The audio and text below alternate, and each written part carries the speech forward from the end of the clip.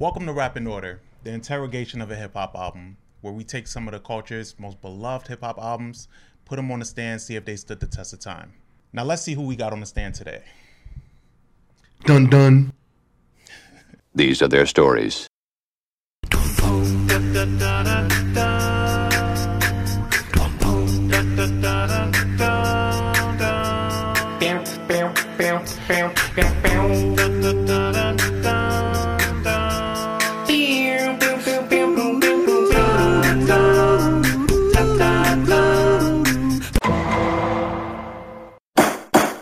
Welcome to another episode of Rap in Order. I'm First Class Reg. And I'm Torian B. Today we're joined by that Aviles guy, of course. Yo. And we want to get into a very special album. We want to get into The Great Adventures of Slick Rick. It was released in 1988. We know Slick Rick as being one of the pioneers of storytelling in rap music. Kind of switching it up with the way that we were used to it at that point, right? I mean, we're all in our 30s. But for me, I know Torian has more of an affinity to Slick Rick's music than I do. So, like, doing a deep dive on this one was really fun. I really haven't heard this album in a while, but even going to it, a lot of the tracks were already familiar because a lot of them really played throughout, whether they were singles or not. It's just such a big part of our culture that, like, you heard these songs even if you were trying to or not. The album was really successful in the 90s. I know it went platinum very much later on, right? Yeah. So it saw its success. Slick Rick is still held from this album and just for being one of the greatest storytellers in hip hop, and it's thanks to this album. It's short and sweet. It's 12 tracks. I know it has a deluxe version, but I think with the 12 tracks is really the sweet spot to it. As we know, in 2022, a lot of albums are 12 tracks now. Mm-hmm. But how do you feel about this album looking back on it, and how were you introduced to Slick Rick? I was introduced to Slick Rick via my mom. Shout out to my mom, Althea Green. This album came out in 88. Mm-hmm. Now let's talk about 88. 88 was an insane year for rap music. 88 is the first, many people call 1988 the first greatest year in rap, like as far as like albums.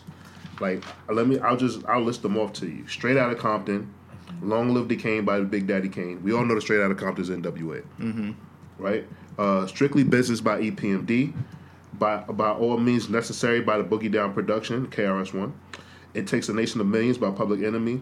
Follow the Leader by Eric B. and Rakim. Biz Markie is Going Off. Easy Does It, Eazy-E. He's the DJ, I'm the Rapper. Shout out to Will Smith and DJ Jazzy Jeff. Power by Ice-T. Shout out to Ice. And Tougher Than Leather by Run DMC. And the Jungle Brothers had a project that came out in 1988 as well. That might be the best. That might really be the best year in hip hop. So, because of all those, some people argue, but some people also argue that 98 is that. I can understand that, but still, I don't even think 98 had. I think 98 is our favorite more because we lived that time and we got to really experience it. But if you go by just the amount of people that came out like that it's not the same like right. That's a competitive ass freshman class. That is right. So I wasn't even a freshman class, but speaking of freshman class, what I want to say about this, right, with this album, right, the anticipation for Slick Rick's album was insane because Lottie Dottie and the show with Dougie Fresh came out in 1985. Yeah. Mm-hmm. So Dougie Fresh was going on tour and like Slick Rick was like an urban legend because like he would go around and like do these freestyles and shit like that, and he had a British accent. Mm-hmm. Well, he was Jamaican. Mm-hmm. So to everybody that was fucking their heads up because Jamaican artists made reggae. So Slick Rick talking that way, and then he had such an arrogance about him, and like basically he was being held as like the next coming, right? Mm-hmm. And he got signed to Def Jam, so him and LL had like a whole competition thing going on. Him and Rakim, because Rakim was managed by Russell Simmons, like, so everyone knew that Slick Rick was coming, but like he got delayed 2 years, and he was really frustrated because pretty much most of his album was done before 1988. He wanted his album to drop in 86, but like they wanted him to like wait and just get things okay, and so he did a lot of touring, right? And it was even to the point where like people Dougie Fresh was when he was going on tour with the Get Fresh crew, Dougie Fresh was a star, but they were saying that Dougie Fresh was his hype man, and he was Dougie Fresh's hype man, right? So 88 comes, Slick Rick is like an urban legend, like he's talked about. So like we all know that Rakim and Kane was just coming out, right? So like Kane was on the come up, but like the way my mom explained it was like Slick Rick was like this like mystical figure because like he would go in parks and do freestyles and he was this flashy dude. So this is, and remember, like people say, what about Kane? But this is before Kane got money. So like Slick Rick was like doing that shit because he was a stick up kid. He was robbing people. He was getting money doing that. So that's like the whole setup. So my thoughts, as far as like the album goes, is like obviously this is a pivotal album, and I think that I'll get into this later, but I think that him going to jail made this album more like a more praised and hailed album, and it's kind of the effect of like Biggie dying too soon as well. Yeah. And I'm not saying that it didn't deserve it, but it made people appreciate it more, is what I'm saying, because we knew that we couldn't get new material from him. So like and we got a second album that came out, the Art of Storytelling, like came out in '91, but it came out while he was going to jail. So a lot of stuff had to be promoted while he was on the way to jail, right? And it just didn't work out like properly. So it didn't work out like how when Pac put out Me Against the World. Yeah, it's still a great album, right? It didn't work out that way, but like I just think that like Slick Rick was a pioneer as far as like fashion, as far as arrogance and style. Like you could see a little bit of so many rappers right now, like that like take from Slick Rick. Like obviously Ghostface Killer with wearing the extravagant jewelry, ASAP Rocky, with the arrogance. He absolutely, what I'm saying, like has probably like seen like images. Like, yeah.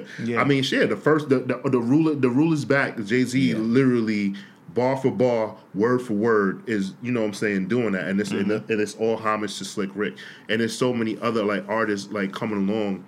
I mean, honestly, if you really think about it, all of Kendrick Lamar's projects are storytelling projects, right? So I just think that like Slick Rick's influence on hip hop, like I think that he gets recognized, but I don't think that he gets recognized enough. Like not to my liking. I think there's a gray area in his career for sure, and it has a lot to do, like you said, with him being locked up, and a lot of people, especially in our generation, they recognize Slick Rick for for storytelling, but there's also they don't really have the receipts like they should. Like they don't really know about the extent of it. People don't know his story. Like I said, and think about it. Like if you look back at the 80s and you think about all of this stuff bunched in, sometimes it's like even hard to like be like I was asking Mom, I was like, Mom, like how was he considered the nicest? She was like, no, baby, because there was a build up. Because he can't we were waiting for his album since '85. She was like, so think about it, 3 years back then seemed like a lifetime, and then we get in like other rappers. Rakim came out '86, right? Like what I'm saying, like Slick Rick was like one of the and then at that time a huge turn came in music. There were like artists who could be becoming more conscious and talking, because that was at the end of the crack era. And like Slick Rick was still more so like the party, funny kind of like fart jokes MC, right? So it was like him and Biz Markie that like had that lane, and Biz wasn't as lyrically gifted as a Slick Rick. So and so what about you, Danny? Like did you already, obviously being a fan of hip hop, you knew about the importance of Slick Rick, but did you already do like deep dives before, like prior? All right. So, I grew up until I was like maybe 10, 11, was what my parents listened to, which is Spanish and English pop. After that, when I started getting into rap, at the time, I was more what was going on in the 90s. And then my brother, when The Ruler's Back came out, my brother was like, in high school, my brother was like, you know where that's from? And I was like, nah, like I knew who Slick Rick was by then, but I only knew like Lottie Dottie and like Hey Young World and Mona Lisa, but I'd never done the deep dives. And he's like, no, you need to listen to this. And he played it, and I was like, oh. And then I saw all the influence he had immediately. This is a great album. Like it's a little, some of the content gets really uncomfortable. He's immature, he's sexist, yeah, misogynistic. Yeah, it's a little rapey too at times. So it's it's harder to listen to now, but there's still the production element of it, the realizing how innovative he was at the time with the arrogance. Like Arrogance, I feel he changed the game when it came to rapping with an arrogant demeanor. He used to call other artists crumbs. Yeah, there's a change in the way rappers came off. I felt after that, besides just being want to be the best at everything, and the arrogance really was turned up, and like snobbishly, and it was great because he knew he could hang with everybody, but he was just gonna make music that was entertaining. Yeah, like it was over lyrical. You could play it at a party, and it was entertaining. Mm-hmm. And a big part of that was the production too. Yeah, Jam Master Jay. Most of the album is produced by Slick Rick, but Jam Master Jay has a production credit on there. The Bomb Squad. One of the members of the Bomb Squad. Yeah, I'm sorry, I know this album like. Oh yeah. I'm sorry. Yeah, but I will say the funny thing is that Slick Rick's second album is insanely slept on, and it's solely because Behind Bars. No, not Behind Bars. The second Art of album, Storytelling. Yeah, no, it's not the Art of Storytelling. I'm sorry, I said the wrong name, so I'm gonna just Google it right now. But his second project is insanely slept on, and because the Art of Storytelling is one that came out after he came home from jail. Yeah, get it for you right now. The Rule Is Back. Yes, there you go. Yeah. So The Rule Is Back is his second project, and The Rule Is Back is actually his best project. Okay. So that was in 91. Yeah.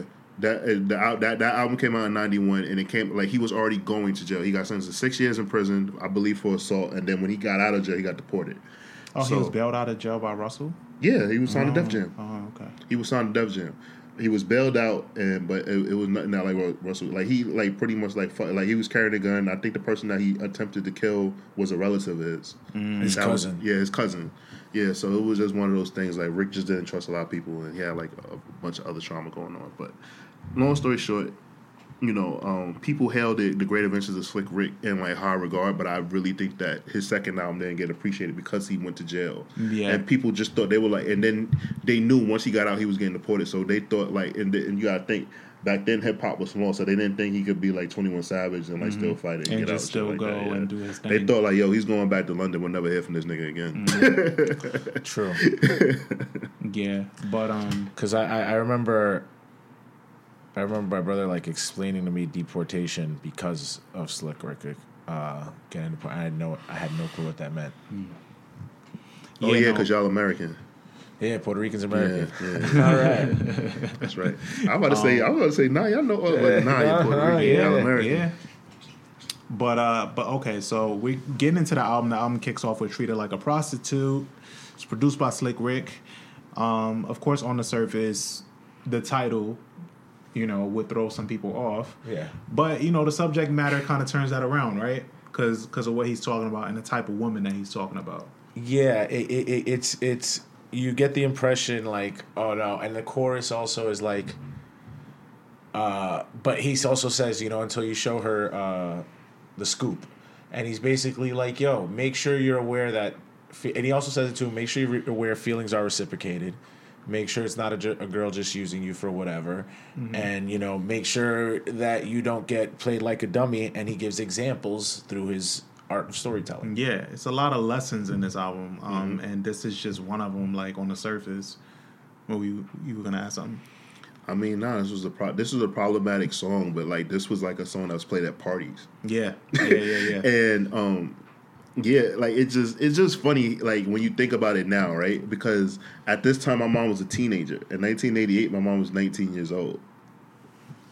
So, like, when she tells me this, I'm just like, whoa. Like, my mom was 19, my dad was 20. My dad was in college. My mom was, like, home raising me and shit. And, like, when she couldn't get away to go out, like, songs like this were being played, and, like, they would come on, and then, like, she's doing the fucking Running Man or some shit. To this.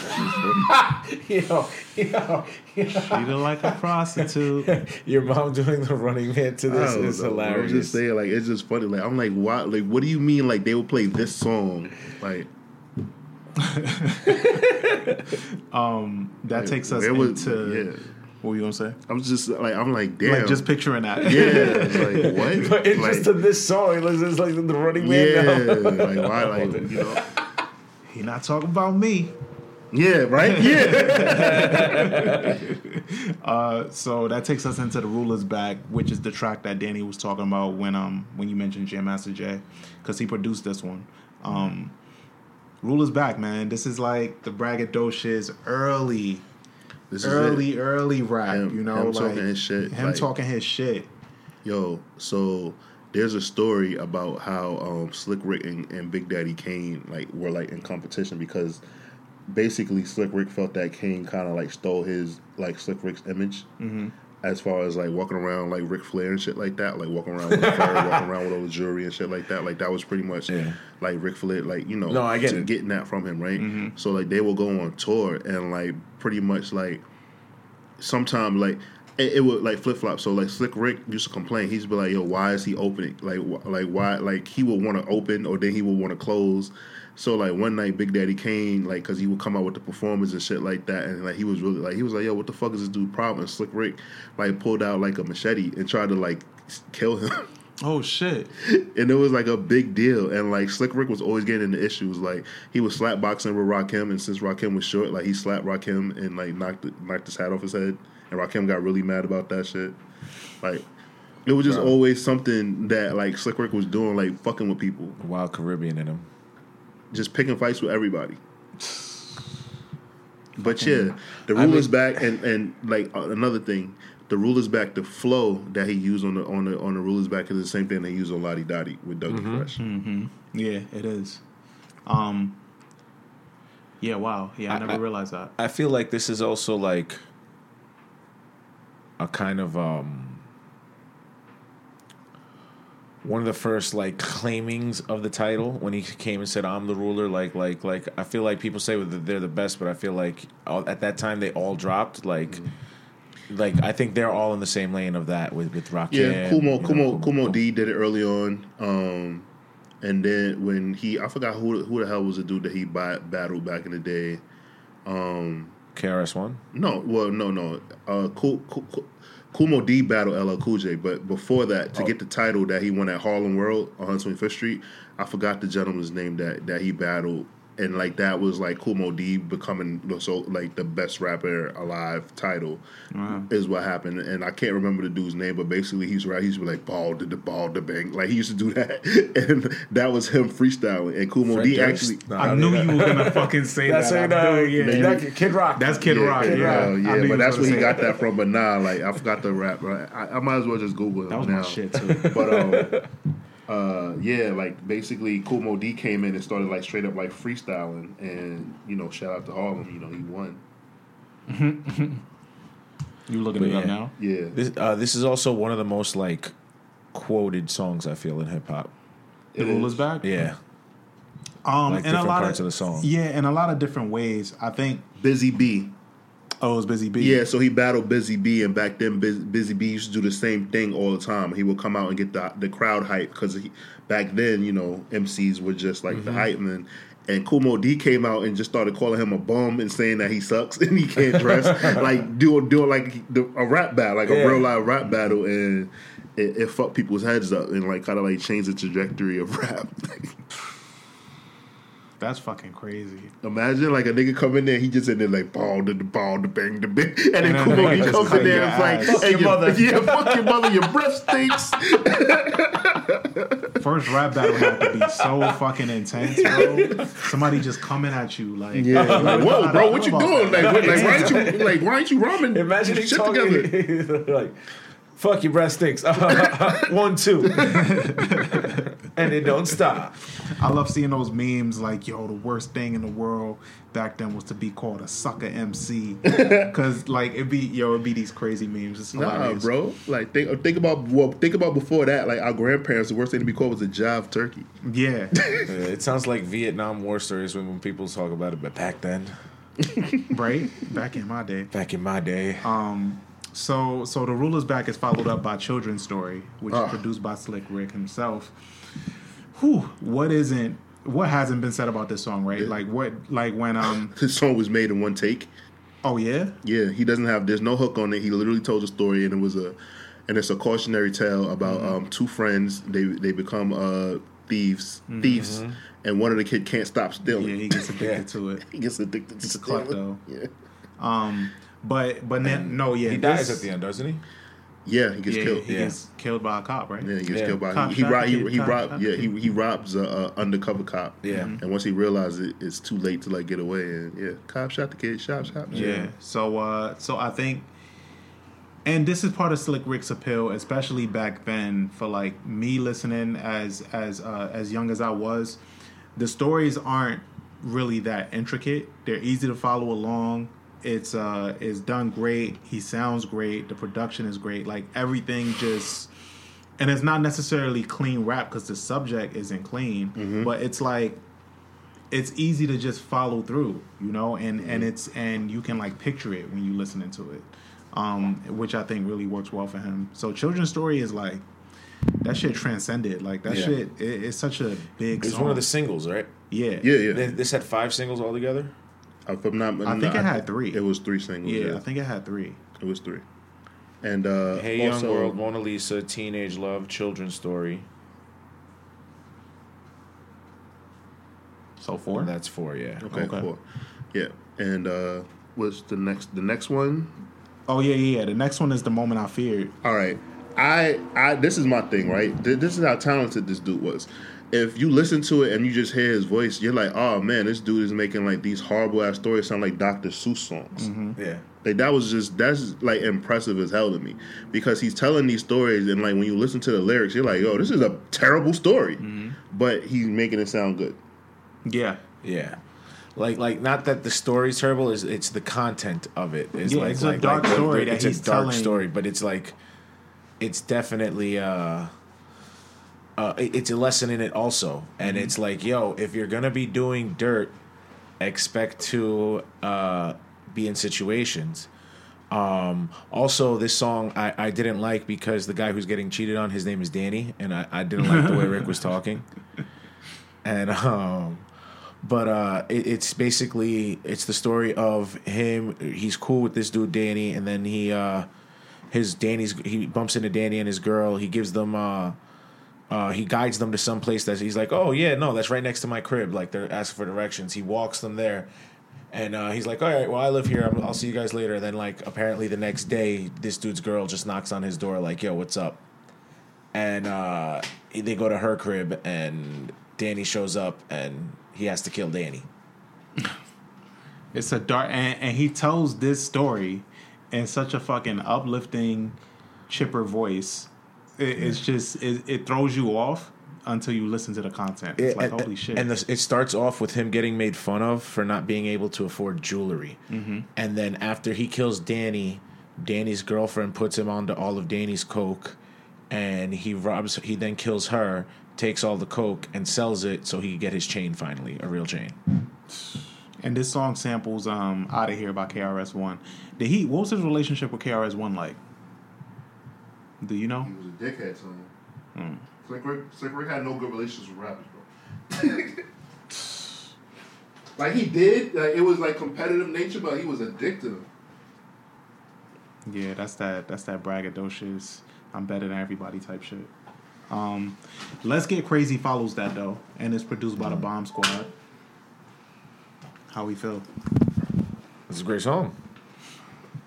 I'm not really a fan of Let's Get Crazy. Let's Get Crazy is one of my lesser favorite songs by Slick Rick. Yes. Yeah, I never really liked this one that I'm not much. a fan of Let's Get Crazy. Like that. Like this is actually one of the low points of the album for me. It part of it gives me Beastie Boy vibes, which I kind of like.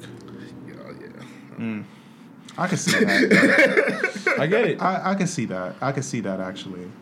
We can move on to the next one, which is Indian Girl. An adult story. Yo, why is why? What is he doing on the Indian reservation? Oh, that's your problem with the story. Well, no, that's where I'm going to start. Okay. Then he goes and he makes the Indian noises. Like when he pulls up on Shorty. Like, how do you go? Ooh, when you pull up on Shorty? Davy Crockett was a frontiersman who used to fight the Indians and kill them all. So he's basically and scalp their heads. Native Americans. I'm sorry. Yeah, we mean Native Americans. The song is politically incorrect, and it's named Indian Girl, but we mean Native Americans. Right. And basically, he's raping her because she says no and stops several times. Yeah. And he takes that as an excuse to keep going forward. She thought she was playing hard to get. And eventually, she apparently gives in.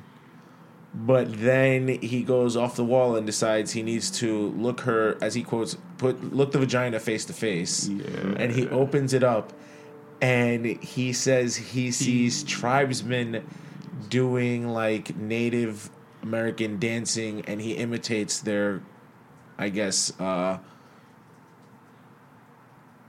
song. I guess, I don't want to say it because he does a mocking of Native American culture, and it's just it's crazy to hear now because like as a kid you think nothing of it, and it's been years since I heard this album. I knew it was wrong first time I heard it. I didn't. I heard it and I was like, yo, what is this dude doing? I didn't, but now I'm like, holy shit!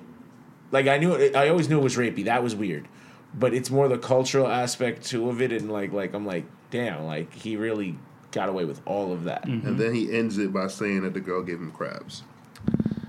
Yeah. Insane. But then also, like you said, like, I mean, there was always the aspect of this being wrong, but then, I don't know, for whatever reason, back then, that shit that was wrong, they just let go. Nobody really...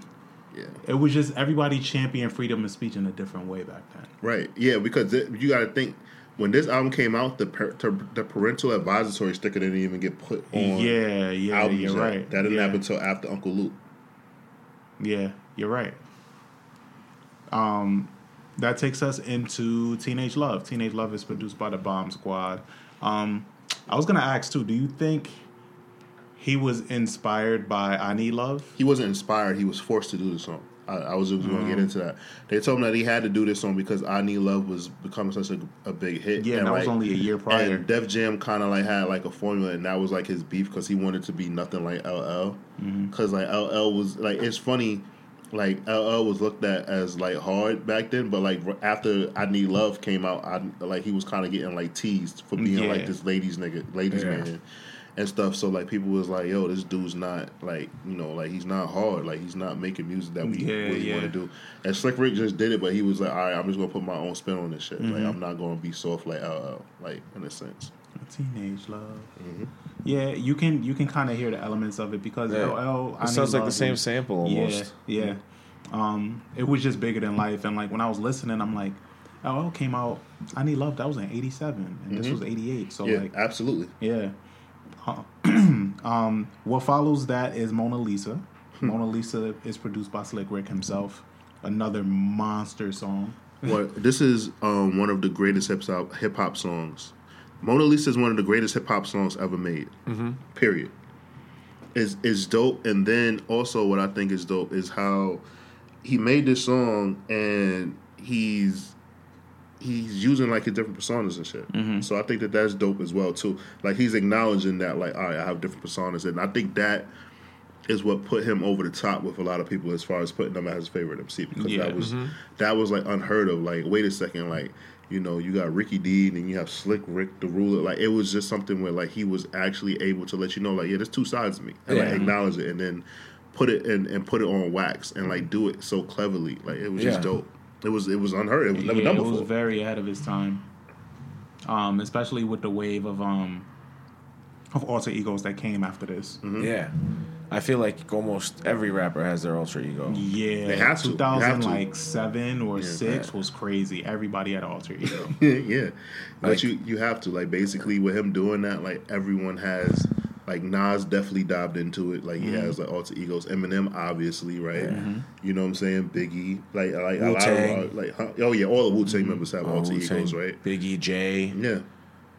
Like that's just like a thing. Like it kind of like came like where you like kind of like have to do that. I guess whenever you're trying to get into whatever mindset. It gives you an excuse to tap into like another side. And then in interviews it got weird. Like, oh, that wasn't me. That was Sasha Fierce. Like it was just weird. It's like, all right. The next song that follows that is Kit. What's the Scoop is produced by the Bomb Squad.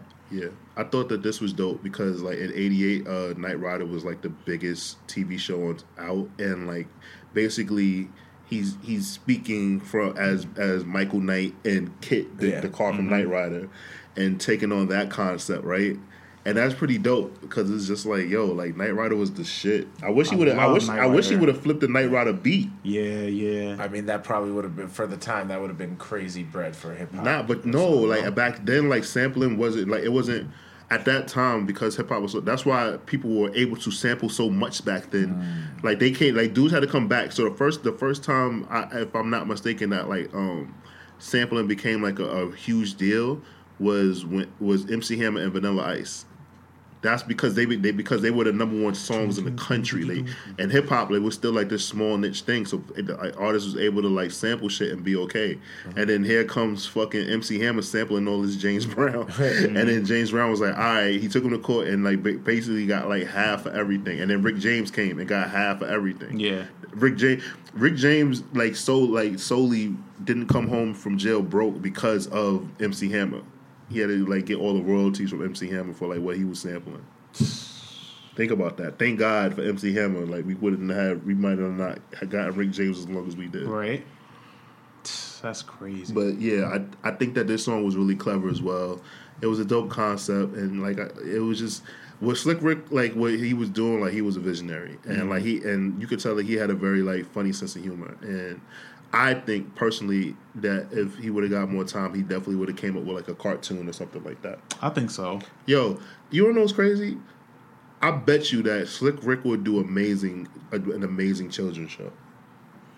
I think he would too. I think it would have like his own version of Lamb Chop. It would have elements in it for adults though. Yeah, for sure. He would have to completely tone it down. It would have to be for children. But I'm just saying, like if he did his own version of Lamb Chop, I can see him doing an Adult Swim cartoon. No, I'm not talking about adult. I'm talking about for kids, Danny. Like solely for children, for kids. Yeah, but we're entertaining that. We like the other idea better. No, you are. Okay. I like both. I think I like if he did an Adult Swim one, Danny's always like, yeah, dope. but let's make it dark. Always. So that follows up with Hey Young World. Yes. Hey Young World is produced by Slick Rick, of course. Of course. This is where Nas got Whose World Is This, the concept for that. This song is also one of Mos Def's favorite songs ever. And I just think that this is just a dope song. And I love how Lloyd flipped this too, by the way. Yeah, of course. Oh my goodness, yes. That was really good. I think that was all Irv Gotti though. I think Irv Gotti brought that concept to him and everything. I can see that. I think it inspired so many other songs too. Like it's kind of like the original I Know I Can. Well, yeah, I think Nas definitely like Nas and Mos Def like love Slick Rick, and if I'm not mistaken, like I think that like Slick Rick is Nas's favorite rapper, like his first favorite rapper, and then like obviously he respects MC Shan, he respects Kane, Rakim, and Cool G Rap, but like I think Slick Rick is his favorite. That would make sense because Nas is really good at storytelling and like specific storytelling. Like his storytelling is very pristine, like Slick Rick is. So, Hey Young World is followed by Teacher Teacher. You all right? He was a fucking goofball, bro. Yeah, and it's produced by the Bomb Squad. He was just a class clown. Like, he was just a consummate class clown, and he just had, like, a lot of, like, nasty humor about himself. Like, that's what I have to say. A lot of his songs, and I get why you say that about the cartoons. I more so see Slick Rick as, like something like, I don't know, the article I did for 21 Savage, something like that could be done for Slick Rick where his lyrics can be made into exaggerated cartoons. Nobody's or made series. this. I feel like there was a not a coloring book rather that was based on Teacher Teacher on the Adventures or the album. The whole album. I'm pretty sure there was. I'm pretty sure if you're going to Etsy. Yeah, it probably is. But I think he inspires a lot of shit like that because like his lyrics are so colorful and imaginative. Like and you can just see it. I kind of feel like he does try to put a lesson in it though. Oddly enough, even in this is definitely like a lesson. Like talk to the youth song. Yeah, and in all of his shit, like early shit. I mean, this whole album is just filled with lessons. at the end of it. And it's blatant too. Cautionary tales. Yeah. And the album caps off with "Lick My Balls," and it's produced by the Bomb Squad. Which is, this song is a sharp left from the rest of the album. That's why I like that it's at the end. This was apparent. This was told to me it was like a live show crowd pleaser because it was him. You know how sometimes. So Slick Rick had an interview that I watched, and he said that he named the song this because rappers will always say, "I'm gonna go out there and I'm gonna shit on them," and he was like, "Nah, these niggas gonna have to lick my balls." And that's where he came from, and it was just him. Like he just always was like proclaiming like his, like because he had that voice and that tone. Like he always like talked down to other rappers and other MCs, and basically just let it be known like that he's the better rapper, the more superior rapper. And I think. Do you think it's just because he has a British accent? Yes. Like I think that's the only reason it comes off more pompous than anything. No, that's absolutely what it is. Yeah. Like I Wish 21 Savage would embrace it. Oh, that'd be great. Yeah, like he embraced it for like a couple videos. If he like really does embrace it, I would love it. Like, yo, go do a fucking grime song real quick. If he came, that would sound fire. Yo, bro, I think so. I think Skepta is fucking dope, bro. I think the fact that Skepta talks like, you know what I'm saying, like he's a part of the royal family and he raps is dope. I watch everybody in Top Boy and I'm like, why is like you? What do you mean you're poor? You talk rich. But yeah, this closing song of the album, like it's a stark contrast to everything that he was doing. But I think it was just like something fun that he wanted to like add on to the album just to end it off. Mm-hmm. And I mean, it's just interesting that like how confident he was. Like and I think that's another thing, like because like he represented what an MC was supposed to represent as far as like confidence. Yeah. Like if you look naturally, up it wasn't no textbook confidence type shit. Yeah, no. If you look up confident rapper MC, Slick Rick is in that in the dictionary. His face is there. He just speaks so condescendingly. Yeah, like it just you can't help it. It's braggadocious without trying to. Without having to floss, right? It's Muhammad Ali, it's Gorgeous George, it's Ric Flair. You know what I'm saying? Like what he does. Slick Rick would have been an amazing wrestling personality. Oh, absolutely. Mm-hmm. Maybe he would have been a good manager. I don't know. I don't think yet. I mean, because he can't wrestle with one eye. But he would have been. It would have been cool. You got to see what's coming. Sorry, he'll be. You needed to add that, didn't you? Of course. But no, it would have been cool to just have him in the ring and then maybe have like a hit every now and then because you get those personalities in wrestling, right? That Bobby end up in the ring, and they'll end up snuffing somebody just every now and then. Him being one of those. It's funny because there was a wrestling manager. His name was Slick. That used to come to the ring and like he used to come out and dance and shit like that with this dude named Bad News Brown. I'm sorry, I watch like a lot of old wrestling too, and this is a dude named Slick, and I think they got him from Slick Rick. That's interesting. It's funny, but that brings us to the close of the Great Adventures of Slick Rick. Danny, what's your rating? 4 out of 5. Okay, and what's your reason? The only reason it goes slightly down is because some of the content hasn't aged well, but overall, it's one of the most. It's one of my favorite albums of all time. Okay. I think it's one of the most important albums. Mm-hmm. And like, it's one of those albums that if you're gonna give somebody an intro to rap, this is one of them that I'd. Okay. If you're giving like a beginning to end, or like even just like what old school stuff should I listen to? Like, if I was talking to a kid who wanted to rap now, I'd be like, yo, listen to that and see how just off of how much fun he's having. Mm-hmm. Like, I feel like that's a big thing that a lot of rappers don't sound like they're having fun. Everybody's just killing each other, which might be fun. It's fun to listen to sometimes. But but this is a nice break from that. What's your rating? I gave it a 4.5 out of 5. The reason why I gave it a 4.5 out of 5 is because some of the songs over time have not aged well, and it's kind of like a time capsule, and that's not a bad thing, right? But I just say that I don't say that it's the perfect album because I don't think that this album can come out at any time, right? It's a very dated album, one, and then two, also, not even just comparing it to itself, like not comparing it to albums now, but compared to the other albums that came out in '88, it's not better than some of the albums that came out in '88. It's not the best project that came out in '88, right? Mm-hmm. But it's innovative, so it's like that's why I'm just like a 4.5, like because it's a damn near classic because it's the first of its kind. So it's like if you're in a storytelling rap class, like you have to use this project. This has to be the project that's studied, right? So I understand why it's a classic for some people, but I have to take off that half a point, that half a point for myself because I'm like, all right, it's not perfect. Like it's not a flawless album. It has its flaws. Slick Rick isn't as because you have MCs that came out that dropped that year like Rakim and Kane and KRS, right?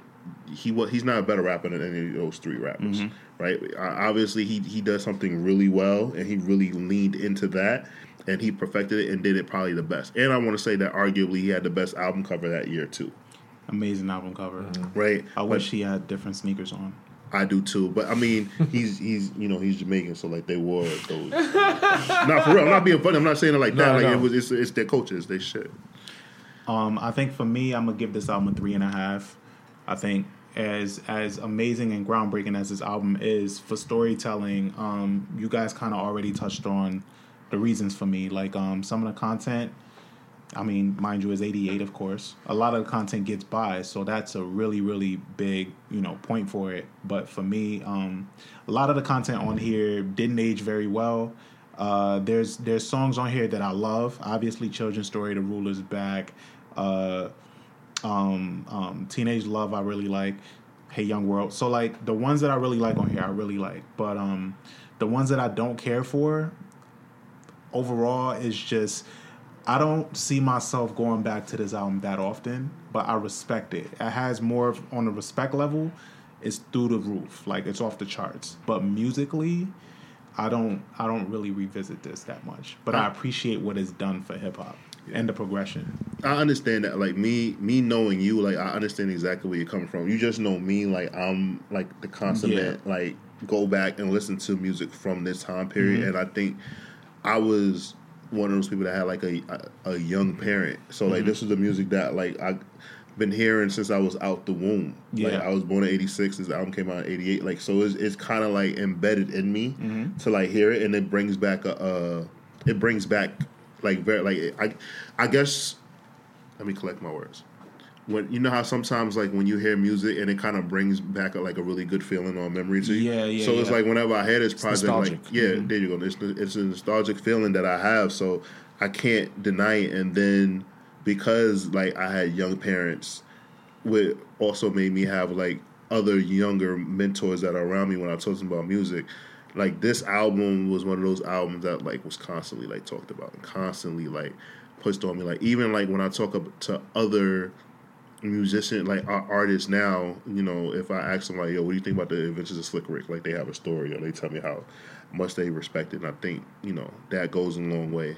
So, and I think that's solely like why I like Slick Rick. Like he doesn't have to do anything ever again, and like this album just does that for him. Right, it's catapulted him to that much, and I think that says a lot too. Because there's a lot of artists that like I know Slick Rick has put out other albums, but there's a lot of artists who put out so many albums and they don't have that groundbreaking album or that landmark album that people can like lean on and everything. So I think that makes a huge difference. Like. Take somebody. This is gonna sound fucked up, right? And maybe I might be alone in this, but like take somebody like Ja Rule. Always had hit singles, right? But I don't think that he has an album that people go to and they're like, oh man, they can make a great Ja Rule playlist. But I don't think there's a Ja Rule album that like somebody's like, oh man, this album was iconic. Or I remember this. It's mostly his songs of him like killing 106 & Park. Panties Love. You don't listen to all of it. I think I would say Rule 336. That was his big album. That was the first one. That's the one we'll put it on. Vedi Vedi Vici was the first album. With the Red Bandana. No, that was the one that was his first. Yeah. But I mean, like when he started his run. Rule 336. Rule 336 was the one. That was what put it on me. That's and the 6 Feet Underground. Yeah, I Cry, 6 Feet Under. But no, I get for the most part. You're right though. Yeah. I think that is like his. Like people don't mention Ja Rule's albums. They talk about his singles. They talk about how he had the charts. Like Ja Rule did numbers, but like his singles is what really sold. Like people don't talk. Like people talk about the great adventures of Slick Rick, the body of work. Yes. Like, you know what I'm saying? So like that's all I'm saying. I'm just saying like there are some artists like that actually care about that shit. Like they're like, I don't like, you know, they want to like be on the charts and everything like that. And then there's some artists where it's like you're talking about their body of work, and like that just makes a difference. Yeah, Yes. I get that. Yeah, I'm comfortable with this rating, guys. This rating went exactly how I thought it would go. You thought I was going to say it was a classic. I thought so, but then when you said 4.5, I was like, okay, that makes sense. Like, it just flushed out my initial thought. But I'm First Class Reg. And I'm Torian B. We out of here. Crumbs.